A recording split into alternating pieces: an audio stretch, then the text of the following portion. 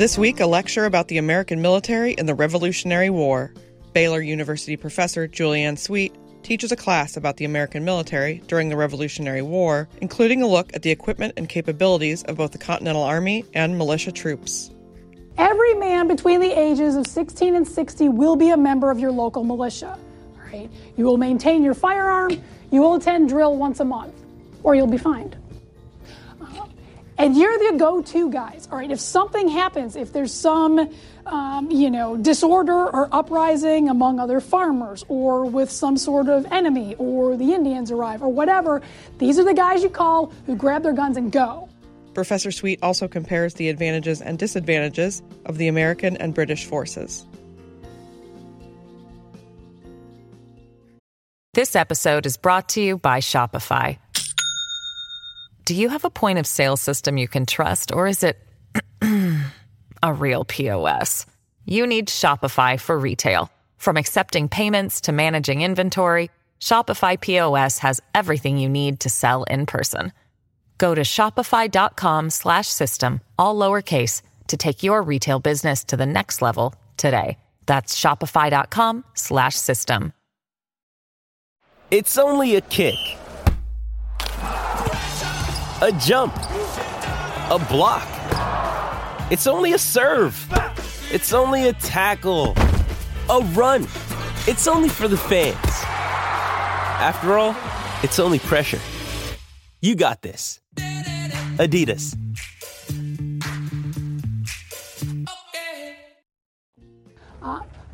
When we last met, you all declared independence. So that means we have to go to war. Right? And so in order to do that, we need to recruit our troops, we need to train them, we need to drill them, we need to arm them, all those sorts of good things. Before we do that, I want to talk just briefly about military history in general.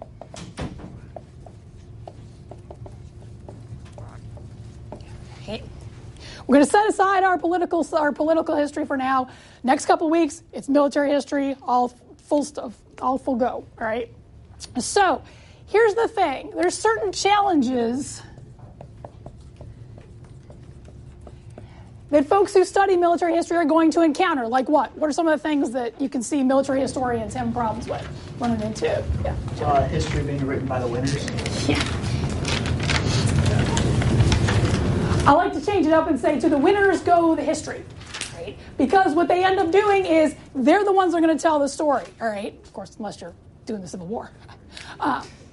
But this is the way it usually works, and so you usually get their perspective, all right? We're going to see that a lot in this war, where you've got a lot of the Patriots, a lot of the American Revolution stuff, all right? One of the reasons why I had you read the spring chapter was so you can get the British perspective, because their version's just a little bit different. So, what other challenges you got to run into? Other things, Kate? There isn't a lot of certainty with like who won what battle and all that stuff. You do run into some uncertainties. Right? Again, lots of different perspectives here. Right? You may have some bias. Generals like to make themselves look good. Wars are nice for promotion. So you've got to be really careful about your sources. As historians, you know that. You know you don't take everything at face value. You also got to be careful with the military guys. Just because they're generals, just because they're officers, doesn't mean they're always right. Okay. Anything else? Other things? So, Kat. You also have issues with like how it's trying to reconstruct a battle because like so much is going on and there's so much chaos because like people are shooting and there's death. So sure, it is very chaotic. All right. Yes, you're going to walk in with a plan. All right. Yes, you are going to have certain objectives that you want to obtain. But like we were talking about with the Battle of Bunker Hill. Okay, who won? Well, the British take the field, but they take the higher casualties, so I'm not really sure. We're going to run into that a lot here, all right? Wars are messy. Battles are challenging. We're not really sure how things change up, all right? And everybody's perspective is different depending on where you're at. If you're a private in the front lines, your version's going to be a whole lot different than a general sitting on the horse way back on the hill, all right? Anything else? Other problems? Kevin? Differences in how battles are fought over time? Sure. And it is, you got to remember the time period, folks. All right. This is something we're going to mention several times today. You have to remember the time period. What year is it? 76. All right. We are in 76. And I'm actually going to back it up a year for us. Because we need to create our army, get us going, all that kind of stuff. But yeah, 76, 75. Nevertheless, that's where we're at, right? You need to remember what people wear, what people carry, how they use this, what your objectives are, what you can do. Otherwise, it's just not going to happen, all right? Think backwards. This is early modern era. So we have much more in common with those folks, the medieval folks, your early modern folks, than anybody else that's coming here on. There's a lot of technology that changes in the 19th and 20th centuries. We're not going there. Haven't heard of it, don't know what it's about. Okay. So we're going to stick to this. So remember your time period. Things are very different. Very close combat, not a whole lot of range, all that kind of good stuff. So that'll be really important too. So the good thing about military history is that it's becoming really popular nowadays. We are on the up and up. Unfortunately, you have been in some sort of military conflict your entire lives. And so this is something that you're accustomed to, used to. It's part of everyday life on the news and whatnot, right? And that's a good thing for military historians because it makes it much more popular. 30, 40 years ago, this was not a subject you could talk about. For all sorts of different reasons. But we can now. It's getting really popular. We're working to push the envelope here at Baylor, too. So we're doing our thing, doing our part as far as military history is concerned. So if this is your thing, this is your moment, folks. So enjoy it. Get on board as far as that's concerned. So we do run into special challenges as far as the American Revolution is concerned. Right. Big thing is going to be sources. Right. Going back to the fact that you've got this, it's chaotic, you've got your bias, your uncertainties, all that sort of stuff. Add to the fact that we don't have a whole lot of guys that wrote things down. Right. Joseph Plum Martin, that we're going to read towards the end of the semester, fabulous guy, great book, one person out of all the folks that served. Right. Sure, we've got a couple documents from Washington and a couple of the other guys, but as we were saying, that's a very small snippet as far as what all these different folks, what happened, what they experienced, all that sort of stuff. So that's going to be a real problem. We're also going to have to work around a lot of mythology. Think about it. Valley Forge. All of a sudden, y'all start thinking, right, oh, it's snowy and the cold and the, wrapping their feet up in bandages and all that sort of thing. And that's legit. That happened. Okay, I'm not making it up. But nevertheless, you've got this whole kind of aura like, ooh, patriots, good guys, ding. Not so much, okay? These guys did some atrocities on both sides. When we get to the war in the South, it gets really messy. It gets really ugly on both sides, all right? So you got to remember there's a lot of, I don't hate on George Washington, but he did make some mistakes here. He's going to make quite a few, as a matter of fact. Kind of little preview things to come. So we do need to watch out for that. So yeah, it's also very much an East Coast thing. We're in Texas. When I say revolution, y'all are probably thinking Alamo. But different revolution, folks. This is the guys on the East Coast. And so we're a little far and wee from that. So would love to take a staff ride out that way. Not happening, though. But, okay, so there's that. So remember this. It's very different here in 1775. Battles are small. They're very close. There's all sorts of difficulties, challenges that are very different from what you may be used to from other wars, more modern conflicts and whatnot. So there's that. All right. So this is just military history in general, things to think about as we move forward. So let's set up our two sides. All right. Yeah, we're going there. All right.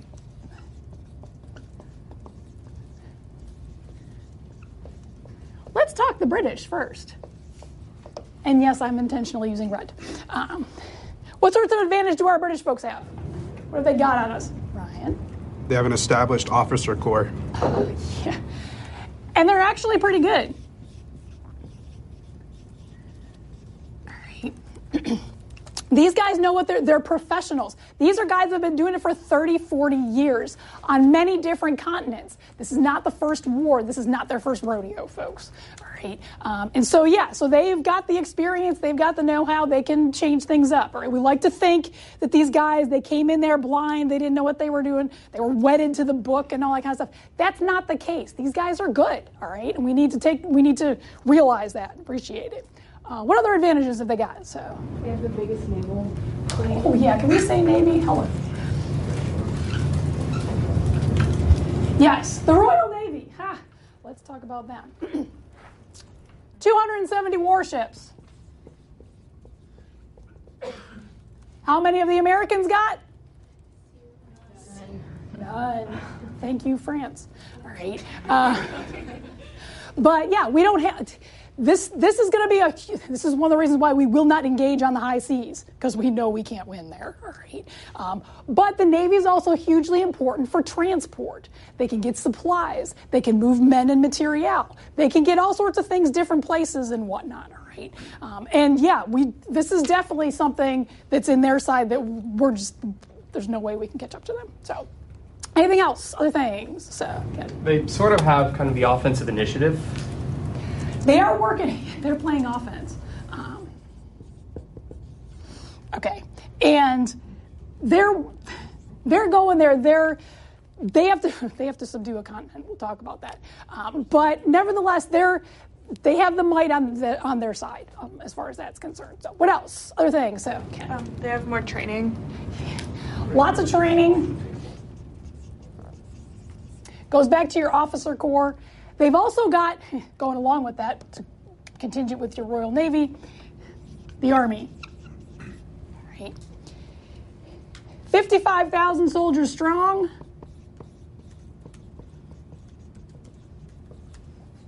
Again, very good at what they do. Don't want to say, one of the great things about Matthew Spring's article shows you just how diverse this force is. We always like to joke about the British Army, they're this well-oiled machine that's just going to come in like some, bulldozer and take over the colonies and whatnot. And that's not necessarily the case, all right? These are men too, all right, that are, fighting for a paycheck and whatnot, doing their duty and all that. And they've got their issues. They got their reasons why they're doing this, all right? Because these rebels are rebels. And they're getting uppity as far as being Englishmen is concerned. So, nevertheless, they are very good and have lots of training. So, Bella, question? They also have the military mindset. They were ready to deploy versus the Americans. Yes, they are going along with your training. Yeah. We are starting from square one on every possible front, all right? We have no government. We've got 13 random colonies that aren't talking to each other. You're going to have also, it's a mess on that side. Nevertheless, these guys, they're ready to go. I mean, they've been doing this for hundreds of years. They've been deployed here in the colonies before. And so, they're well trained. They're excellent at what they do. So, going back to my soldiers. We got about 55,000 of those. Who else is fighting in this army besides British soldiers? Those Hessians, yes. We're going to have about 30,000 Hessians.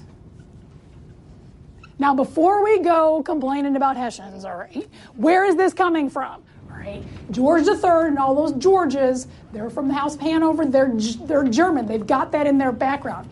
These folks they're mercenaries. They're guns for hire. Everybody does this. This is classic standard European tactics to go ahead and hire these guys, all right? Sure, maybe it looks bad from the colonial side of things, but this is the way they operate, okay? Look at the numbers, folks. Now, not all of these folks are going to be deployed in the colonies at the same place at the same time, but they've got that in their background, all right? Going off of that, too, they've also got the population to draw from. About 9 million people living in England right now, all right? You got a lot of folks. And again, about 2.25 of those are eligible for service, but nevertheless, they got people that they can replace. The colonies, you've got about 2 million folks in all of the colonies. And that's including men, women, children, and slaves, all right? So they've got the numbers to go along with this too. So, all right, so we got a lot of military. What else have they got that's working for them. So everything's standardized. Whether it's uniforms or guns, artillery, it's not piecemeal. Sure, and again, it's just a new war, new place is the thing. They've done this before elsewhere. So yeah, so they're going with that too. So yeah, Kevin. Going along with that, they have a well-practiced system of quartermasters. Sure, supply. Now, supply will be a bit of a challenge for them. Something that you need to remember is that there's a big ocean in the way. Right? Yes, they are able to use Canada. Yes, they are able to use their West Indies. This is where the Royal Navy comes in. Nevertheless, it's a long way back to England for orders, okay? Think back to poor General Gage, who's stuck in Boston, waiting to find out what happens and what do I do now? Well, he's got to wait for that. Same thing goes with supplies. We're going to see this several times where they're going to have to pull back because they need to make sure they got an exit strategy. So, other things we're not thinking about. Okay, this is all military stuff, and I get that. But you also need to remember they've got a government and an economy, both of which that can support a long-term military operation. Right? Again, what do the colonies got? A bunch of assemblies, and they just threw out all their governors. Right? Good luck with that. The Declaration of Independence, we read it, you voted on it. Don't remember reading about a government in there. Right? Just a list of why King George is a bad guy. Right? So, meanwhile, again, these guys, they've hundreds of years they've been doing this, folks. So they know what they're doing. They're ready to go. Game on, as far as their group is concerned. So, now before we all surrender and yell, "God save the King," there are some things working on our advantage as well.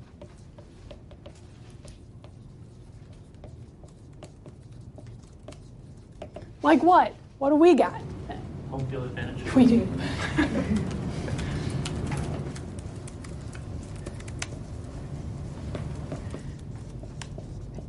You gotta know your terrain. You're gonna hear me say this over and over again. You gotta know your terrain. Never go to war without a good map, all right? These guys, yes, they know what they're doing. Maybe they've been here before, but we know all those rocks and creeks and trees and Indian paths and whatnot, and they're not so sure about that, all right? So we've got that. Going along with that, we also have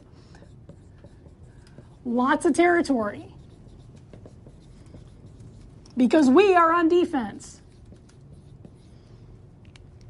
As long as Washington has an army in the field, the United States exists, all right? And if you look at that map, there's a lot of places that he can hide. There's a lot of places that you can go to, all right? He's not, when you look at the win-loss column, he's not going to have a whole lot in the win column, all right? Nevertheless, he's still there. Drag it out, all right? Take as long as you can. Then, that way, wear them down, and eventually maybe they'll give up is the thing, all right? Doesn't sound like the most honorable, fancy way to win a war, but it gets the job done, and that's all that matters, so. This episode is brought to you by Shopify. Do you have a point of sale system you can trust, or is it a real POS? You need Shopify for retail. From accepting payments to managing inventory, Shopify POS has everything you need to sell in person. Go to shopify.com/system, all lowercase, to take your retail business to the next level today. That's shopify.com/system. We have more on the line in regards to like pride and principles, like and what we want. Sure. And our peeps are watching. All right, definitely. This is, we like to call it the cause. Right. Your flag or whatever you want to call it. But yes, there's a reason. Besides being a home field advantage, it's your home. It's your family. It's your farm. It's why you came here. You're going to fight tooth and nail to defend that. All right. And again, when we get further into the South, a lot of times that's all it's going to come down to is which colors is burning your cornfield. And that's who your enemy is. All right. It's going to get real personal. It's going to get real partisan by that point in time. So, but nevertheless, that really does motivate us. Sure, they got the numbers, they got the training, but they got nothing at stake here. All right? Really. These guys, they do. That's where it's at. This is home, right? And they don't want to be a conquered people. Ick. So, anything else? Other advantages? Building off of that, this is kind of a disadvantage too, but they're close enough to get orders like relatively quickly. Sure. And they're also close to like their farms and stuff, which is like the disadvantage part of it. Sure, the supply lines are much shorter. And Washington's going to make sure you don't steal from neighbors, all right? You got to work for it. That's the thing. One of the reasons why Valley Forge is such a mess is because farmers want to make the most money, so they sell to the British. Which doesn't sound very patriotic, but they got to make money too, all right? So that's where they go with that. So supply lines are shorter. Communication lines are shorter. We just got to run to Philadelphia, check with the Congress, see what's up. Whereas instead of waiting months and years to be able to get something from overseas is also an important part of that. So anything else, other advantages, Frank? You have the prospect of foreign alliances. Yeah. And who in particular are we going to look for? French. Yeah. Those French. All right. Yes, Canada and Quebec are the lost colony. But nevertheless, the French, they're looking for revenge. They've hated the British for time immemorial. So yeah, this is a chance for them to get back at them. France may try a little backstabbing later on, but yeah. So, but we do have that. England, yes, they are the biggest, baddest empire in the world, which means everybody hates them. All right. So we can use that to our advantage, get some help on our side, because believe me, we need help. Big time. So, anything else? Any other things? A lot of areas, there's a friendly population. The civilians. All right. And again, it goes back to the fact this is home. All right. And Washington really does insist that his men treat them well, treat them nicely, is part of that thing. So to make, whereas the British, they just kind of trounce all over them, take advantage of their loyalist compatriots when they really should have treated them with a bit more respect, perhaps. So, and yeah, so Ryan. I just want to say I think the militia is really unique because it gives the Americans this. They actually have a lot of fighting experience, but it also gives them the ability to quickly mobilize. Whereas the Redcoats, they need to ship troops over or pull from loyalist population pools. But the militia can instantaneously organize, and they can just fade back in to the communities. Yeah, they're one of this, and this goes to our tactics. One of the things that's different for us is maybe what you call guerrilla tactics or whatnot. Oops. It'll eventually be an American way of war. Where, yeah, we hide behind rocks and trees and all that sort of thing. But yes, you deploy your local militia to be able to be your defense force right then and there when you need them. And that's their advantage, right? We'll talk a little bit more here in a moment about the differences between the militia and the Continental Army. And we need to have those two work together. But nevertheless, you have a force that you can call on at a minute's notice, literally, whereas British, not so much, is the thing. So, again, going back to these guys know their terrain, they know where their friends are, they can get their supplies, all of that helps work to our advantage. And the British have to destroy all of this to be able to win, is the trick. So, am I missing anything? Bella, what are you saying? Does the fact that we have less soldiers make it better for us, like in regards to military leaders trying to conserve, like, the death toll, like, I don't know. Right, the fact that we have fewer of them, do we use them more carefully, sparsely, that sort of thing? It does help as far as mobility is concerned, but it's not necessarily, if this were a mass casualty event, then no. But since we are close combat, our numbers are going to be small. We're talking like a couple 100,000 guys in the field at one time. So a little bit of a mix there. Depends on the battle, is the thing. So anyways, anything else as far as advantages, whatnot? Okay.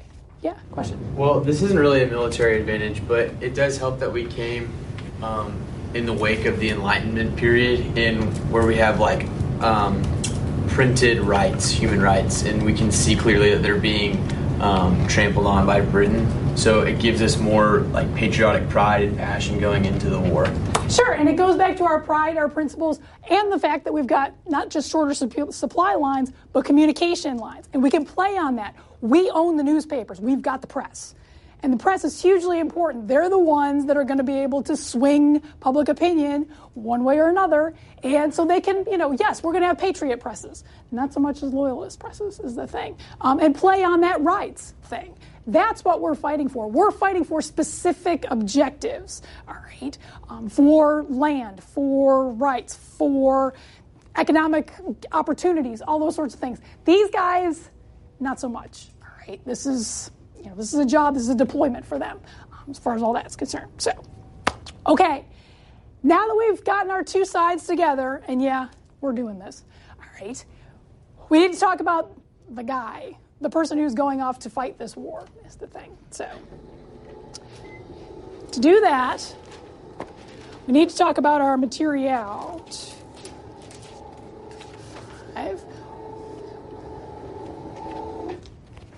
There are two hugely important pieces to be able to make an army work. You need the man and you need the weaponry. All right. So what we need to do is figure out how that weaponry works. What I'm passing out is our manual of arms. All right. How to operate this machine. It also helps that they're warming up the projector. So I'm going to pass some extras back in case I missed some back there. So, secondly, I would be a poor supply officer if I did not provide cartridges for your weapons. All right. So everybody grab one of these, pass them around and whatnot. So we'll get to those here in a sec. Don't get ahead of me. So, all right, so my uniform today, I am Continental Army, all right? And difference between how you can tell I'm just an ordinary soldier, it's pretty much, because we create the Army in June of 75, it's a motley crew. We kind of wear whatever we've got and whatnot. It is your breeches, your linen shirt, your linen waistcoat, and then your coat over top of it. Wool, by the way. It's your interface here that's going to tell you what color, what your rank is. Red is more of your privates and ordinary soldiers. Gold or yellows are going to be your officers and whatnot. So, one thing that everybody's going to need is your musket. All right, this right here. State of the art, my friends. This is it. All right, this is a replica of a 1756 flintlock musket. All right, it's about 4.5 feet long, weighs about 8 to 10 pounds. All right, it's about, and this is standard issue. You will have this, you will own this, and you will love this. Don't lose it. Don't break it. All right, is the thing. It consists of 3 parts. Your lock, which is this metal mechanism right here. Your stock, which is the wooden part right here, and your smooth bore barrel, which is this long metal tube right here, all right? Hence the phrase, lock, stock, and barrel, right? Means the whole thing, whole kit and caboodle here. It's important to note that this barrel is a smooth bore. It means that it's just a long tube of metal, all right? It is not grooved. When something is rifled, what that means is that there's grooves in here, right? When you put a ball in there and the grooves would snug down, give it a spin, all right, which means you can actually aim this. You can't do that with this weapon. That's not the point, all right? It's the thing. So, what we're going to do is walk through the manual of arms so you see how we operate this thing. This is why training is going to be so important, so we can all work together in conjunction to be able to win the battle is the thing. All right, so here we go. First thing you need to do is half cock your weapon. What you do is you pull your flint back into the half cock position. You cannot fire a weapon in this position, hence the phrase, do not go off half cocked. Just not possible. All right. Then what you're going to do is handle your cartridge. You reach back into your cartridge box over here and pull out one of the cartridges, which is what all of you guys have. All right. Your cartridge consists of 3 things: the paper, black powder, and a musket ball. All right. Musket balls look like this. Large lead ball like so. All right. You would make this in bullet molds while you're sitting in camp and whatnot. Bullets are different sizes, 50 caliber, 80 caliber, and anywhere in between. And it is solid lead. Lead melts at a low temperature, so that's one of the reasons you can use this size thing. So, all right. After you've handled your cartridge, what you need to do is called prime the pan. That's this metal piece right here. All All right, we need to put some powder in here. So what you're going to do is you need to bite the tail off. If you're going to be a soldier, you need to have 2 opposing teeth. It's one of the few things past the physical. So you bite off your tail. All right, and if you do bite off your tails, you can do that too. And then you're going to pour some powder into the pan right here, okay? So this is not real black powder. This is Folgers coffee. As much as we want to renovate Tidwell, blowing the side of the wall is probably not the way to go about doing that. All right, so we got some black powder in our pan. Next thing you need to do is shut the pan. I'm taking this steel pan right here, going to close it up like that. All right. And what you need to do is charge your cartridge. So you turn this around, and you will pour the ball and the powder and everything back in here, down the barrel. Draw your rammer, which is this metal piece right here. Pull this out. Ram your cartridge, which means put it down here, down the tube. Make sure you get it all the way down. Return your rammer. Don't lose this. Don't leave it in there either. Shoulder your cartridge, your fire lock. All right, next thing you do is poise it, which means you turn it. Next thing you do is full cock it, pull it all the way back. Present means you point it in the general direction of the enemy.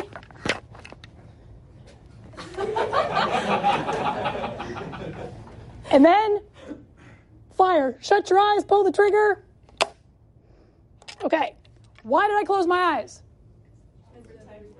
What's happening right in front of them is an explosion. Okay, what happens here is the flint hits the steel frizzen,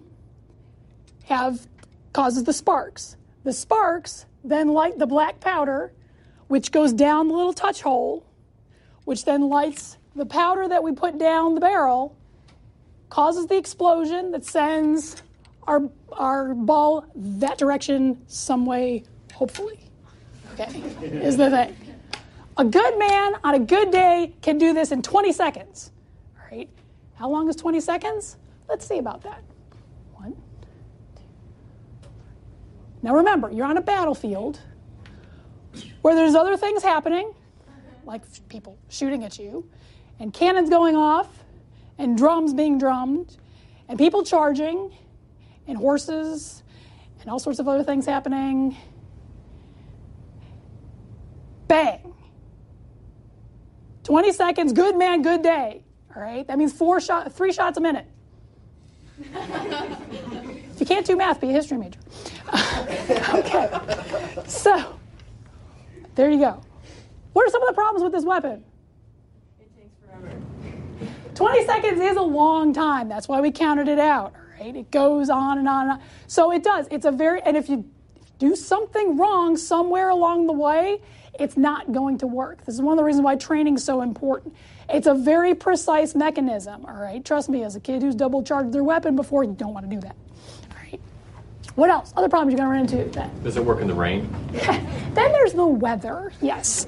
You may have heard the phrase, keep your powder dry, okay? That's the point, all right? If you have a rain shower, then yes, the paper gets wet, the powder gets wet. I've marched in the rain before where you've had to cover up your lock and do the best that you can. But nevertheless, weather is going to be a huge factor in this. All right. What else? Other problems you got? So, it's bulky. It is.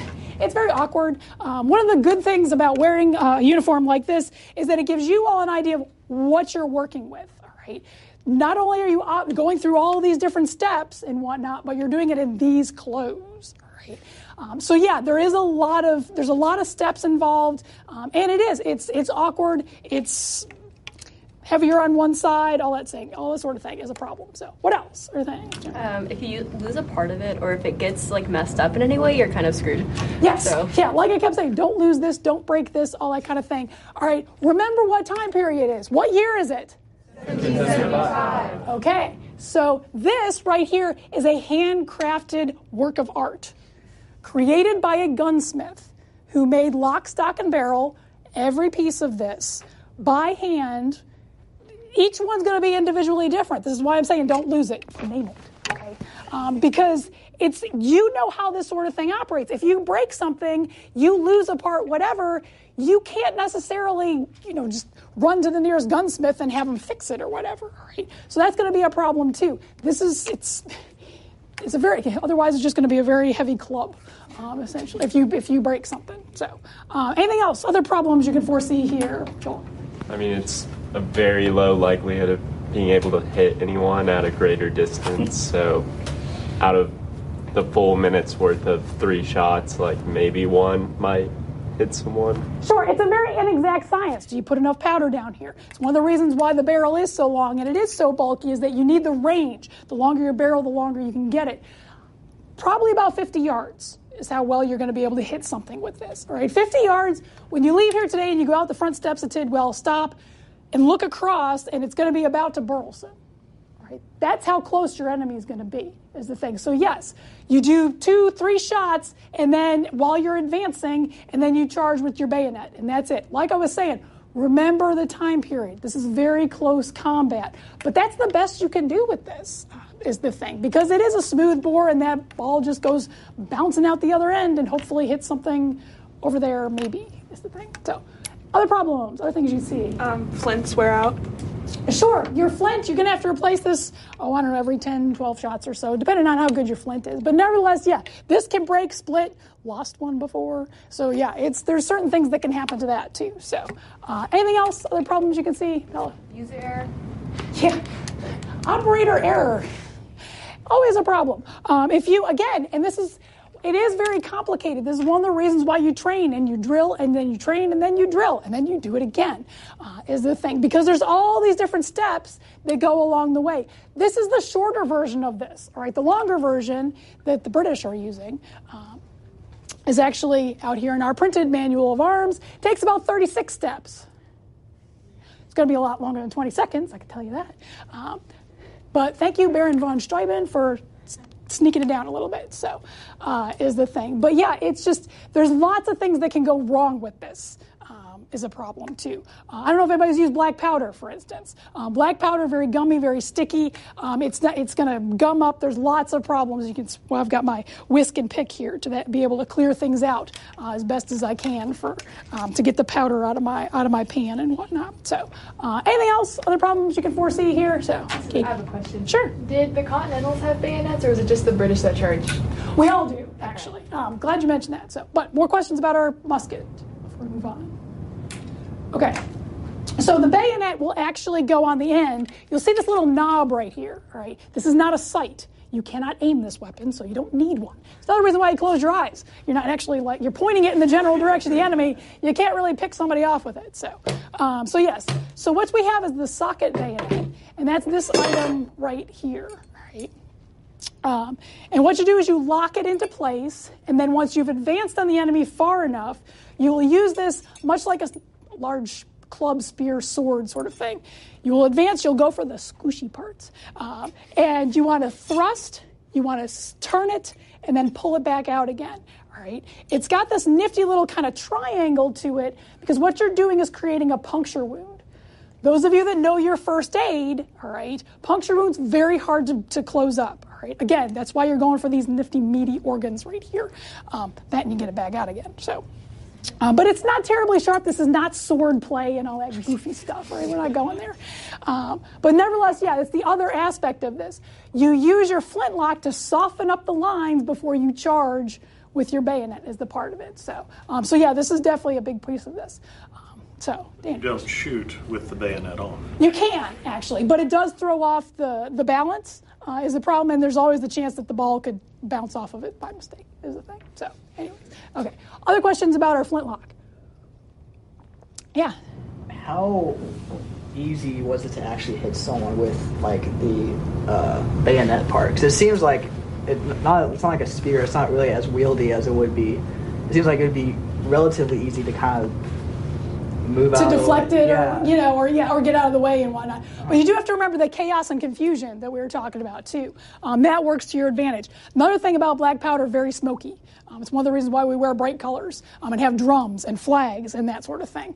So that way you know the confusion and the chaos and all that, and will work to your advantage or disadvantage, depending on which side you are. So, but yeah, it's a good weapon. It's the best we got, is the thing. So we'll be using these. We've still got them, is the thing. So anyways, other questions? Yeah, Andrew. How cheap would they have been?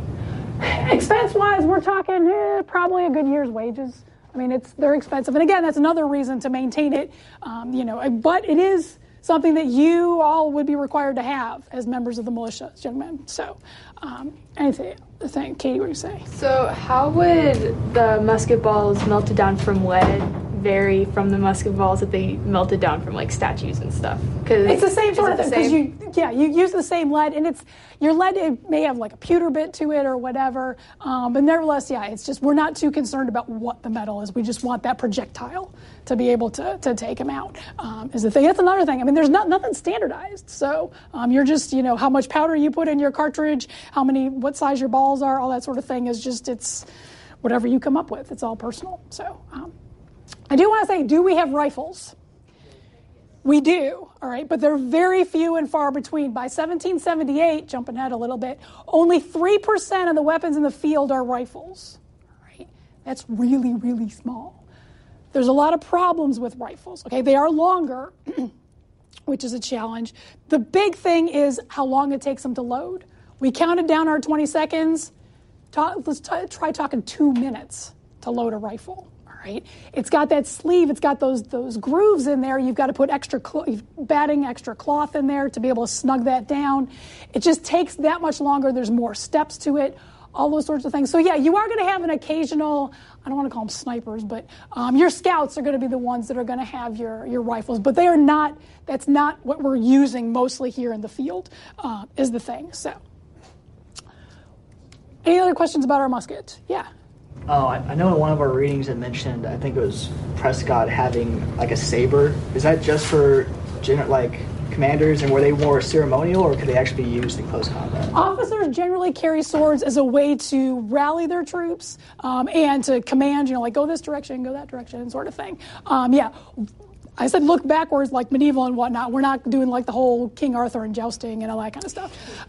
Much fun as that would be. But yeah, that's usually what they are. It's definitely an officer's thing. Ordinary guy in the field is not going to be able to afford that. He may be carrying, a tomahawk or a small knife, but that's more for personal use than it would be for battle. I think. So, okay, why am I talking about this? Why am I spending so much time on this? All right, because this is I keep saying it, this is the best that we've got. This is state-of-the-art technology, all right?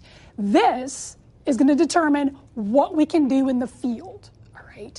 Technology dictates tactics. Again, you got to remember the time period. You got to remember what you're working with, because there are certain things that we can do and certain things that we cannot do with this weapon. So things like the weather, all right? If it suddenly starts to rain, battle over, done. Okay, there's all sorts of other possibilities. Oh, the terrain. You've also got to remember that. If you're sometimes the high ground is not always the best place to be necessarily. So you're not going to have, like I said, little snipers that are going to be pouncing on folks as far as ambushes and all that sort of thing. So it also explains why when you see all those movies, right, and the soldiers are all lined up and and you're watching it with somebody else and they're like, looks ridiculous. Who would do that? That's just dumb. That's what you're doing. The essential job of this weapon is to fire a wall of lead into the enemy to soften them up so you can charge with the bayonet. All right. So this is all very, very different. So when we finally do start fighting battles and whatnot, remember this, because this is it. This is what we've got. This is what we're going with. Is the thing. So, all right. That takes care of our weapon. Let's get rid of this.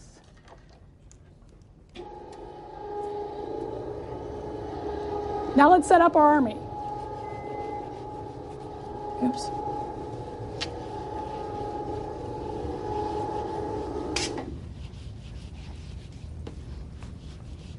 All right.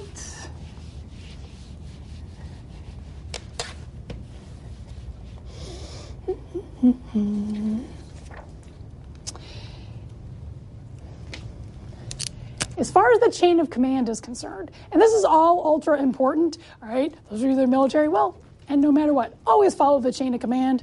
Don't jump. That's just rule of thumb there, okay? All right. At the very top is going to be the Continental Congress. They are supreme. They are the ones we answer to. It'd be nice if they would supply us, but, we'll work on that. So, but going back to advantages and disadvantages, Congress really doesn't know what they're doing. Okay, they signed a Declaration of Independence, woohoo! But as far as their powers are concerned, extremely limited. Okay, we had our list of what the Second Continental Congress could do: print money, but not raise taxes. So, yeah, that could be a real problem here. So, but this is where we start with the whole civil-military complex. All right, military answers to the government is the way it works here. All right, this is where it starts. Just below him is going to be your commanding general. And for us, who's that? George, yes.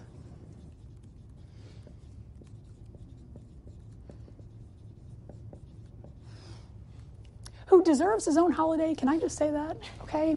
Because the man's just awesome. I mean, in so many different ways. But anyways, okay. George is going to get the job in June of 75. We already talked about this. But because he wears the uniform to the meeting of the Congress, look the part, fake it till you make it. He doesn't have the most stellar career as far as the military is concerned, but he does have experience. Right? He's worked with the British, kind of knows the inside track as far as how those guys operate and whatnot. So that's an important thing too. He's also a Virginian. Right?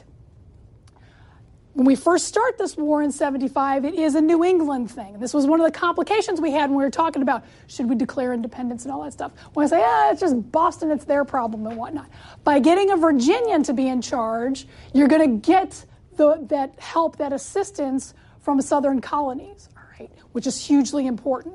Also, Virginia is one of the wealthiest colonies you got, so you definitely want them on your side. The way to score points with that is put George Washington in there. He does his best, but he too is starting from square one, right? When he first gets to the Boston, he's got to teach him how to dig latrines and how to cook food and basic hygiene, as well as drill the guys and figure out how to use the weapon and all that kind of stuff, as well as deal with the whole regional politics and whatnot. I mean, his work is definitely cut out for him. And he doesn't, not hating on George, he doesn't necessarily do the best of job at the beginning, but there's a huge learning curve here.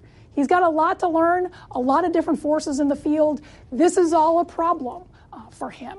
Is the thing. So, and he's not always everybody's favorite choice, as we'll see, right? He has to fight for his job, too, and play the politics. What fun. So, poor George. He's got his work cut out for him here. So, next, what you're going to have is your field army. These are your Continentals.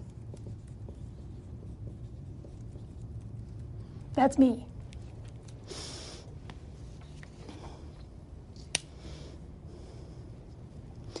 They'll be led by either a major general or a brigadier general and whatnot, who will then answer to Washington. Washington's their main guy. And they'll be deployed in various places throughout the colonies, depending on where the British are hanging out, is the thing. So, and then down here is going to be your militia.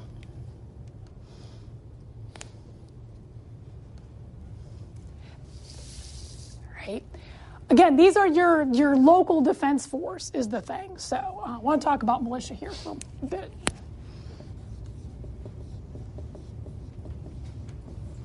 Okay. As we've already said,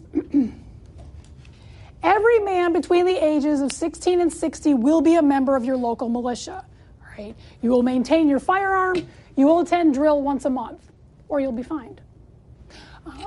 And you're the go-to guys, all right? If something happens, if there's some, disorder or uprising among other farmers or with some sort of enemy or the Indians arrive or whatever, these are the guys you call who grab their guns and go, all right?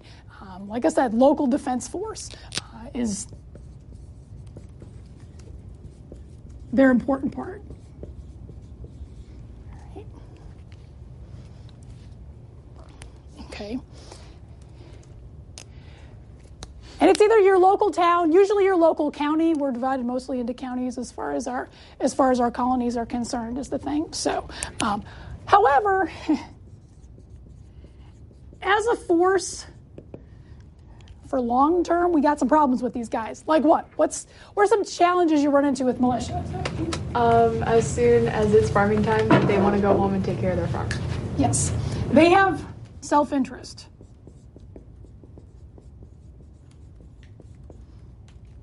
That comes first. Whether it's farm, whether it's family, whether it's their business, that sort of thing, all right? And again, we shouldn't diss on them for that, all right? It's a voluntary sort of thing. And so they're not required to be there necessarily for long term. So yeah, harvest time is usually the big thing when you're going to lose most of them is the thing. So other problems you're going to run into, so keep what were you saying? Undisciplined, especially in comparison to regular soldiers. Yeah. Okay. These guys pretty much do whatever they want, all right? Yes, you're supposed to drill once a month. Really what you're probably doing is getting together on the green, camping out, and drinking a lot. It happens. There are those that take it seriously, and I get that. But really, as far as when shots are being fired and you're literally under the gun, they're a force that is going to cut and run, is the thing. And they're unruly. And they are hard to discipline because they are a volunteer force. So when they do something wrong, you can't necessarily court-martial them or discipline them like you can regular troops. So keeping these guys in line, literally, is difficult to do. So what else are things about? They want to stay local. Mm-hmm. Oh, yeah. We will run into several instances where these guys will not cross boundary lines. All right? That's not my colony. Not interested. All right? They're not going to leave the county. They're not going to leave the local terrain and whatnot. So yeah, they're a Virginian or they're a Carolinian. They're not an American. All right? Again, it's the local defense force. So they're keeping it local. What else sort of thing? The level of training, because it is a voluntary, like if they do have time set aside to drill or something like that, it's not necessarily, like you said, what they're going to be doing. And so it's not going to be the same caliber as the field army or the British Army. Sure, they get training, they get drill, once a month and whatnot. And yes, you do know how to operate your weapon. I'm not trying to make them sound like a bunch of Yahoo country bumpkins or something. But nevertheless, working in concert, working together as a force, that's just not their thing, all right? And so, yeah, they don't have the discipline, the training and whatnot to be able to withstand a long campaign or even a long battle, for that matter. So, what else? Other problems you run into? Apparently there's not that many of them. Mm-hmm. Yeah, much fewer. All right. It consists of the guys in the county, all right? And it's a wide range of ages here, folks. So it can be dad and all his sons heading off together is the thing. But yeah, as far as numbers are concerned, it's whoever comes out, right? And yeah, towns are small, and that's what you get to work with. Anything else? Other problem? Would they elect their leaders? Yes, they would.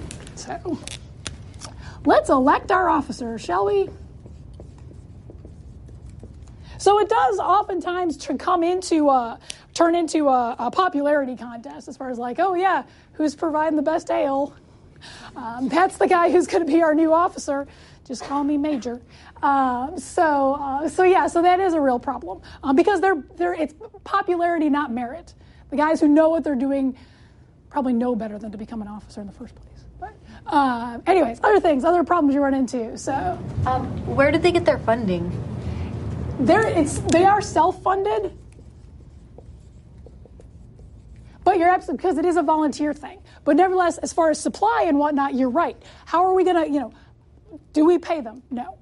So that's why they're not going to stay in the field very long. How are we going to feed them? Well, they better bring their provisions with them, right? And forage as you will.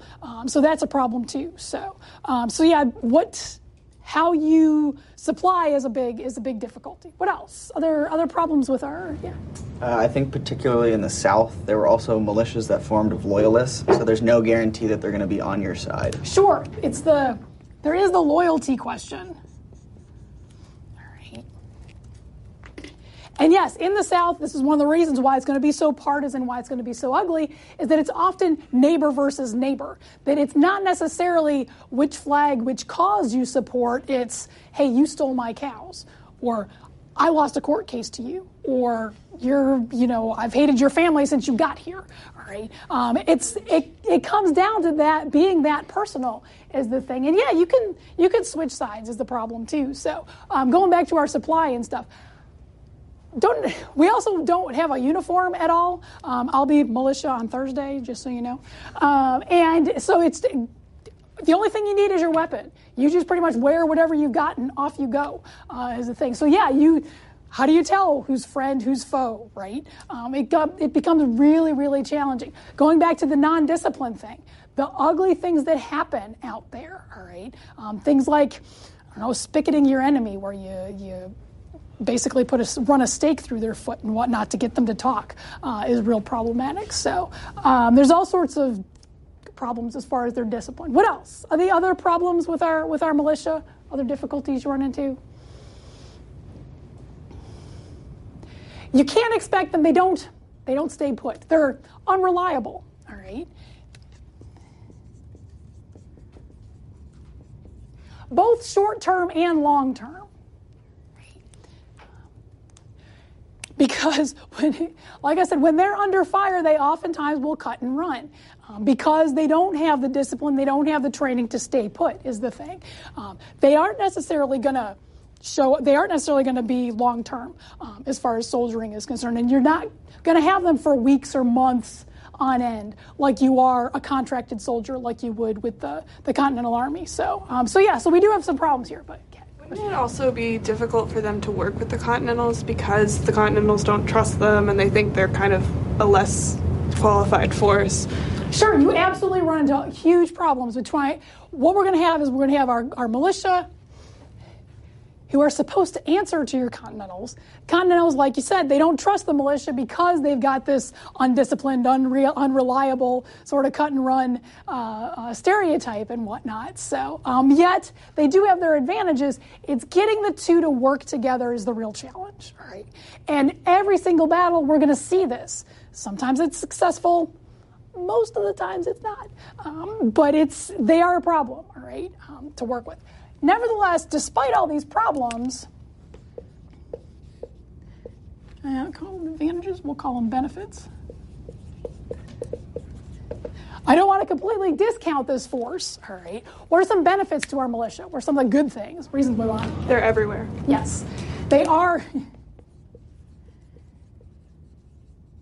Once again, as I was saying, every man is required to do this. So yes, no matter where you are, if you're in, York County, Virginia, or you're in, Poughkeepsie, New York, you're going to be able to pull these guys in. So what else? Other advantages, Kevin? They know the land better than anyone. They do. All right.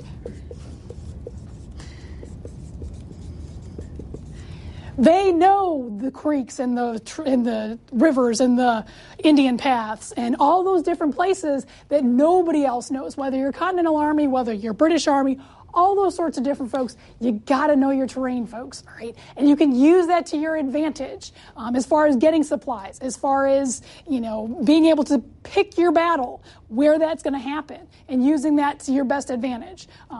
You cannot discount how important this is here. So, but what else? So, Cooper. Did a large percentage of the militia have war experience from fighting in the French and Indian War?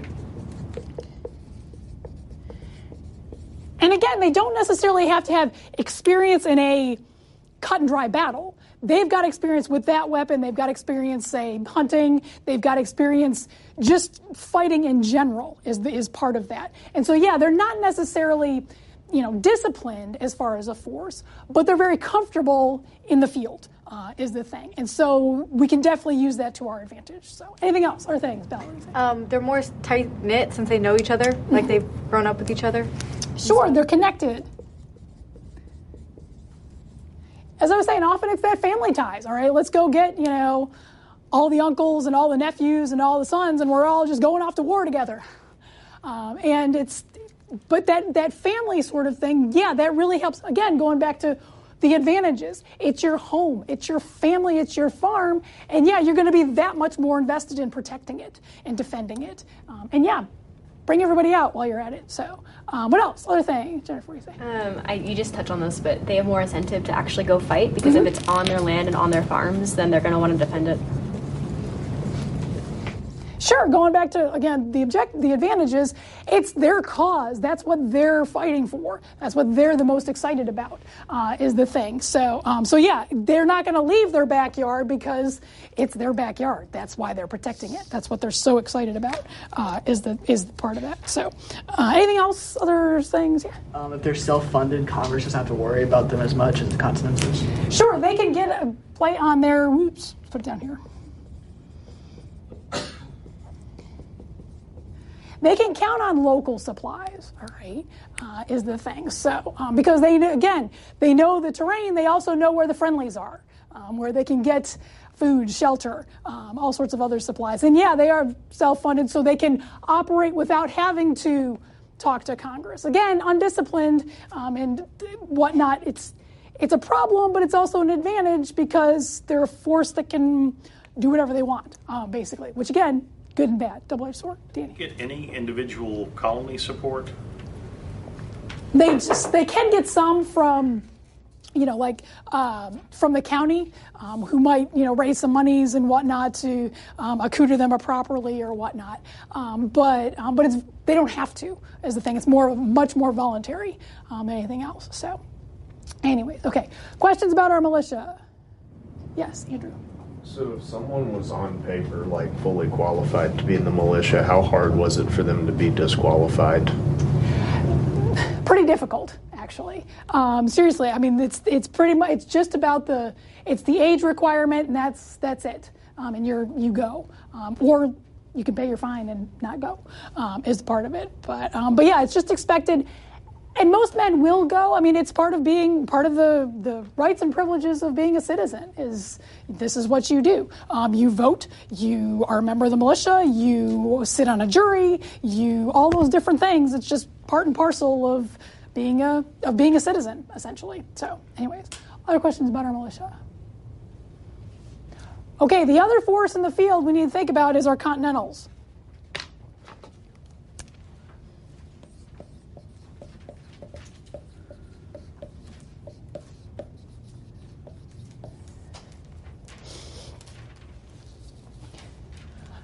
Created in June of '75. Thank you, Continental Congress.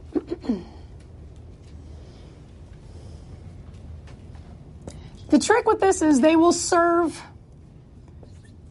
at first 6 months to 1 year. They will sign a contract. These guys are regular Army. With all the benefits of being regular Army, which means you're going to have to obey orders, which means you're going to have to outfit them, whether it's uniform, whether it's musket, whether it's pay, which is a real challenge as far as our Congress is concerned, and supplies, which is also a problem as far as our Congress is concerned. We're going to have some mutinies here, so, but they have to stay. That's one of the advantages of these guys. These folks, they come and go willy-nilly, whichever way they want to go. These folks, they have to go where they're told to go. Either you go to Philadelphia, or you're going to New York, or you're going to Valley Forge, or you're going to Morristown, wherever. You got to follow orders as part of this. So they are much more disciplined and trained. Now, a caveat to that is this is new. This is something we're starting from scratch. George has got his work cut out for him. We don't have some, major warehouse full of weaponry and uniforms and flags that we can then run out and accoutre our guys and send them off to fight the British. We're starting from square one. These people, they used to be militia. Now they're signing a contract. there's a lot of play in here. I don't want to make it sound like this is Army who's ready to go and take on the British Army. It's going to take a long time, right? We're going to see the first couple of years, these guys need to get that experience. Yes, they have some experience. Yes, they've been fighting wars for quite some time now. But nevertheless, it's a learning experience for them, especially in the long term. You also got to watch the timing, right? Sometimes the timing of battles will be determined on whether their contracts are going to expire. Because believe me, they're going to want to go home. After the experience that they've had, trust me, they're going to want to go home. So that's a part of this too.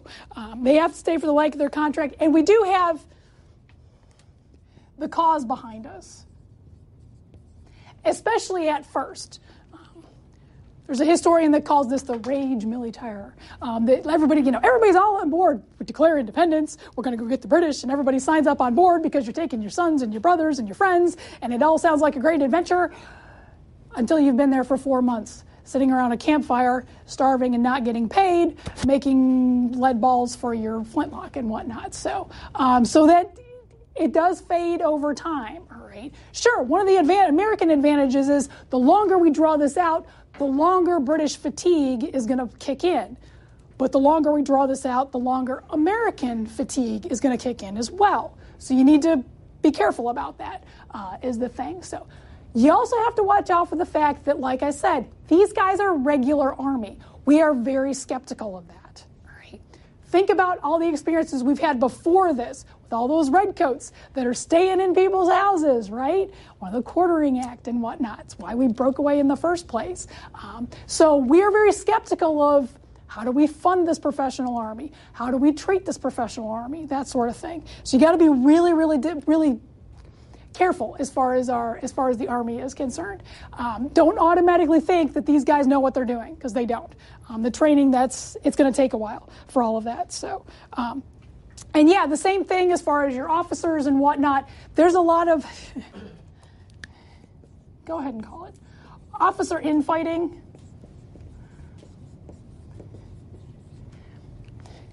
Who's in charge? Who deserves to be in charge?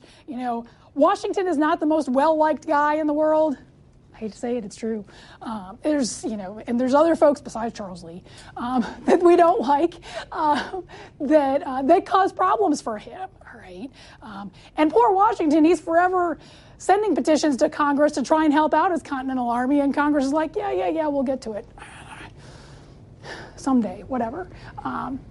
So you do run into this sort of thing as well. I mean, and this is typical Army, that not everybody gets along. All right. Yes, you have the same objective. Everybody's got a different way they want to achieve that objective. All right. Everybody's got to throw their 2 cents in, basically. So this is sometimes a problem as well. All right. So what we're going to have are both of these forces in the field at the same time. All right.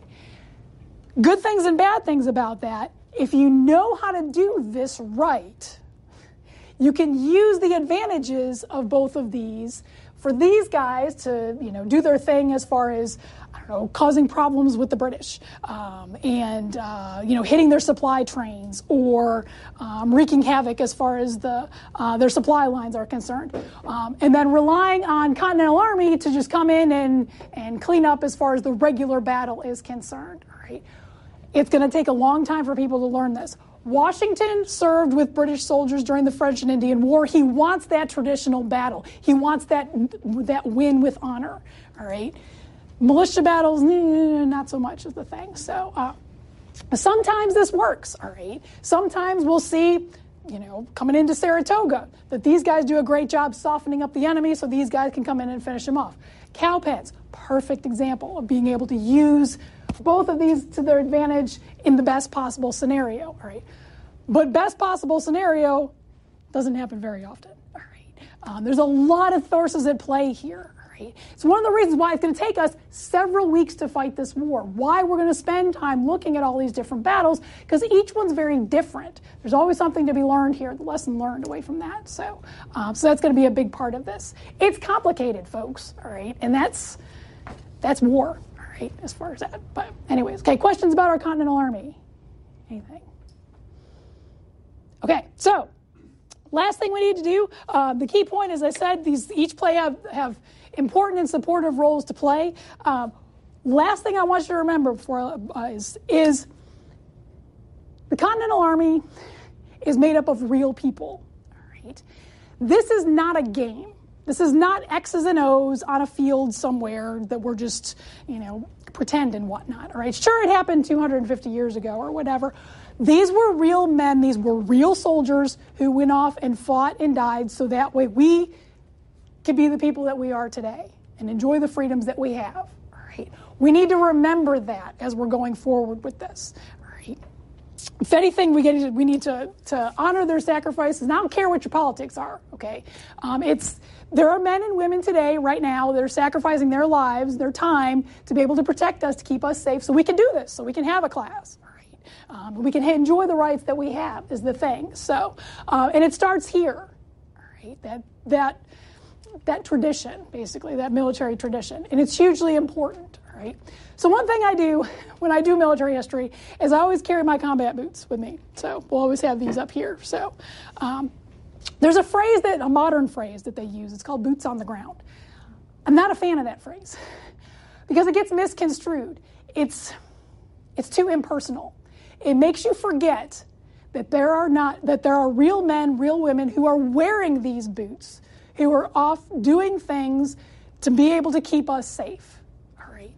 And we need to remember that. So every time we fight a battle, I'll have my little boots here to remind us of those people. And like I said, it's been a long time, 250 years since we fought this war with these guys, with our Continental Army, with George, with the militia. All right? Yeah, we need to honor their sacrifice as the thing. So we also need a new cheer because you all voted for independence. All right? And so we can't yell "God Save the King" anymore.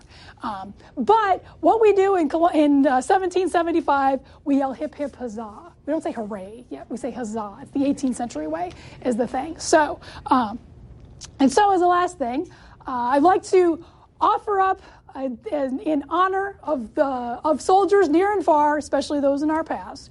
We need 3 cheers for George Washington and our Continental Army, and let's not forget the militia. All right. Hip, hip. Huzzah! Hip, hip. Huzzah! Hip, hip. Huzzah! Company dismissed. Okay. Pass back your exam and we'll be good to go. Thanks for listening to C-SPAN's Lectures in History podcast. If you'd like to hear more about the 1960s civil rights movement, we suggest checking out Presidential Recordings. Season 1 includes private phone calls between President Lyndon Johnson, Martin Luther King, Robert Kennedy, and others. Season 2, which will be available July 1st, includes the calls of President Richard Nixon. Find it and follow wherever you get your podcasts.